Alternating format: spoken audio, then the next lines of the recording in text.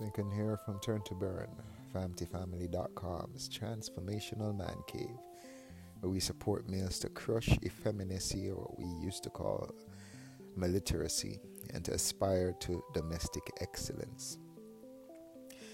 Just want to encourage us as males to continue to strive for excellence in our homes, to continue to strive to be males that have a spirit of excellence in our families, in our family units. The reason for this is, in my opinion, that we are, as males, and for those women out there who are supporters of masculinity, males are an important linchpin in our community, in our societies, operating especially in our homes. The data and the evidence is there that shows us what happens to families when males are not present, and there is no convincing. I don't think we need to convince anyone that males have an important role. We are definitely seeing a society in the West that, especially for those of us who are what they call minority ethnic groups, whether we're Native American or what they want to call Native American, or what they call African, or other immigrant groupings, Latino, Hispanic, etc., as they are classified.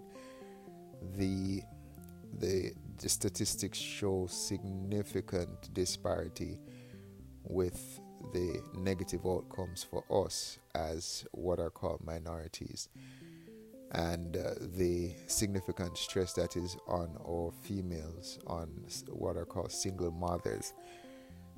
It is almost a setup for disaster for our communities when males do not show up in our homes.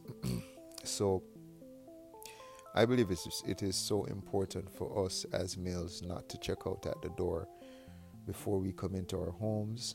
Yes, we have a hard day at work. Yes, we may have intense decisions that we've had to make throughout the day, and we may have had to work hard on particular projects outside of our home. But the most important reason why we're doing these things outside of the home is to provide a livelihood for those inside our home. So it defeats the purpose of working so hard and then getting home and being lazy, not taking the time to sit with our kids and to ask them how their day was, and then to listen and to let them know that we're there for them. Not taking the time to communicate with your wife or with your spouse if you're not yet married, and to do the homework that you work so hard outside of the home to prepare that environment.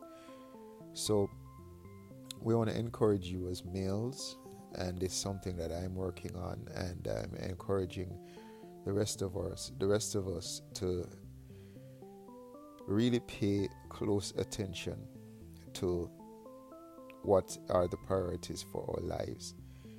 We can be selfish, we can be lazy, and we can end up just killing our time and vegging out on video games or on YouTube or getting some man time.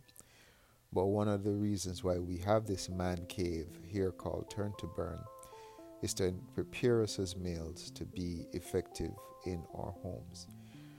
So we're going to be getting back on the grind for this season of Turn to Burn, and we encourage you to share your ideas with us as to how we can help you to be effective males in your home, to create a space where each individual in your home can be their best. Lincoln here, signing out for today, encouraging you, why rob God and this world of you and your family? And until next time, be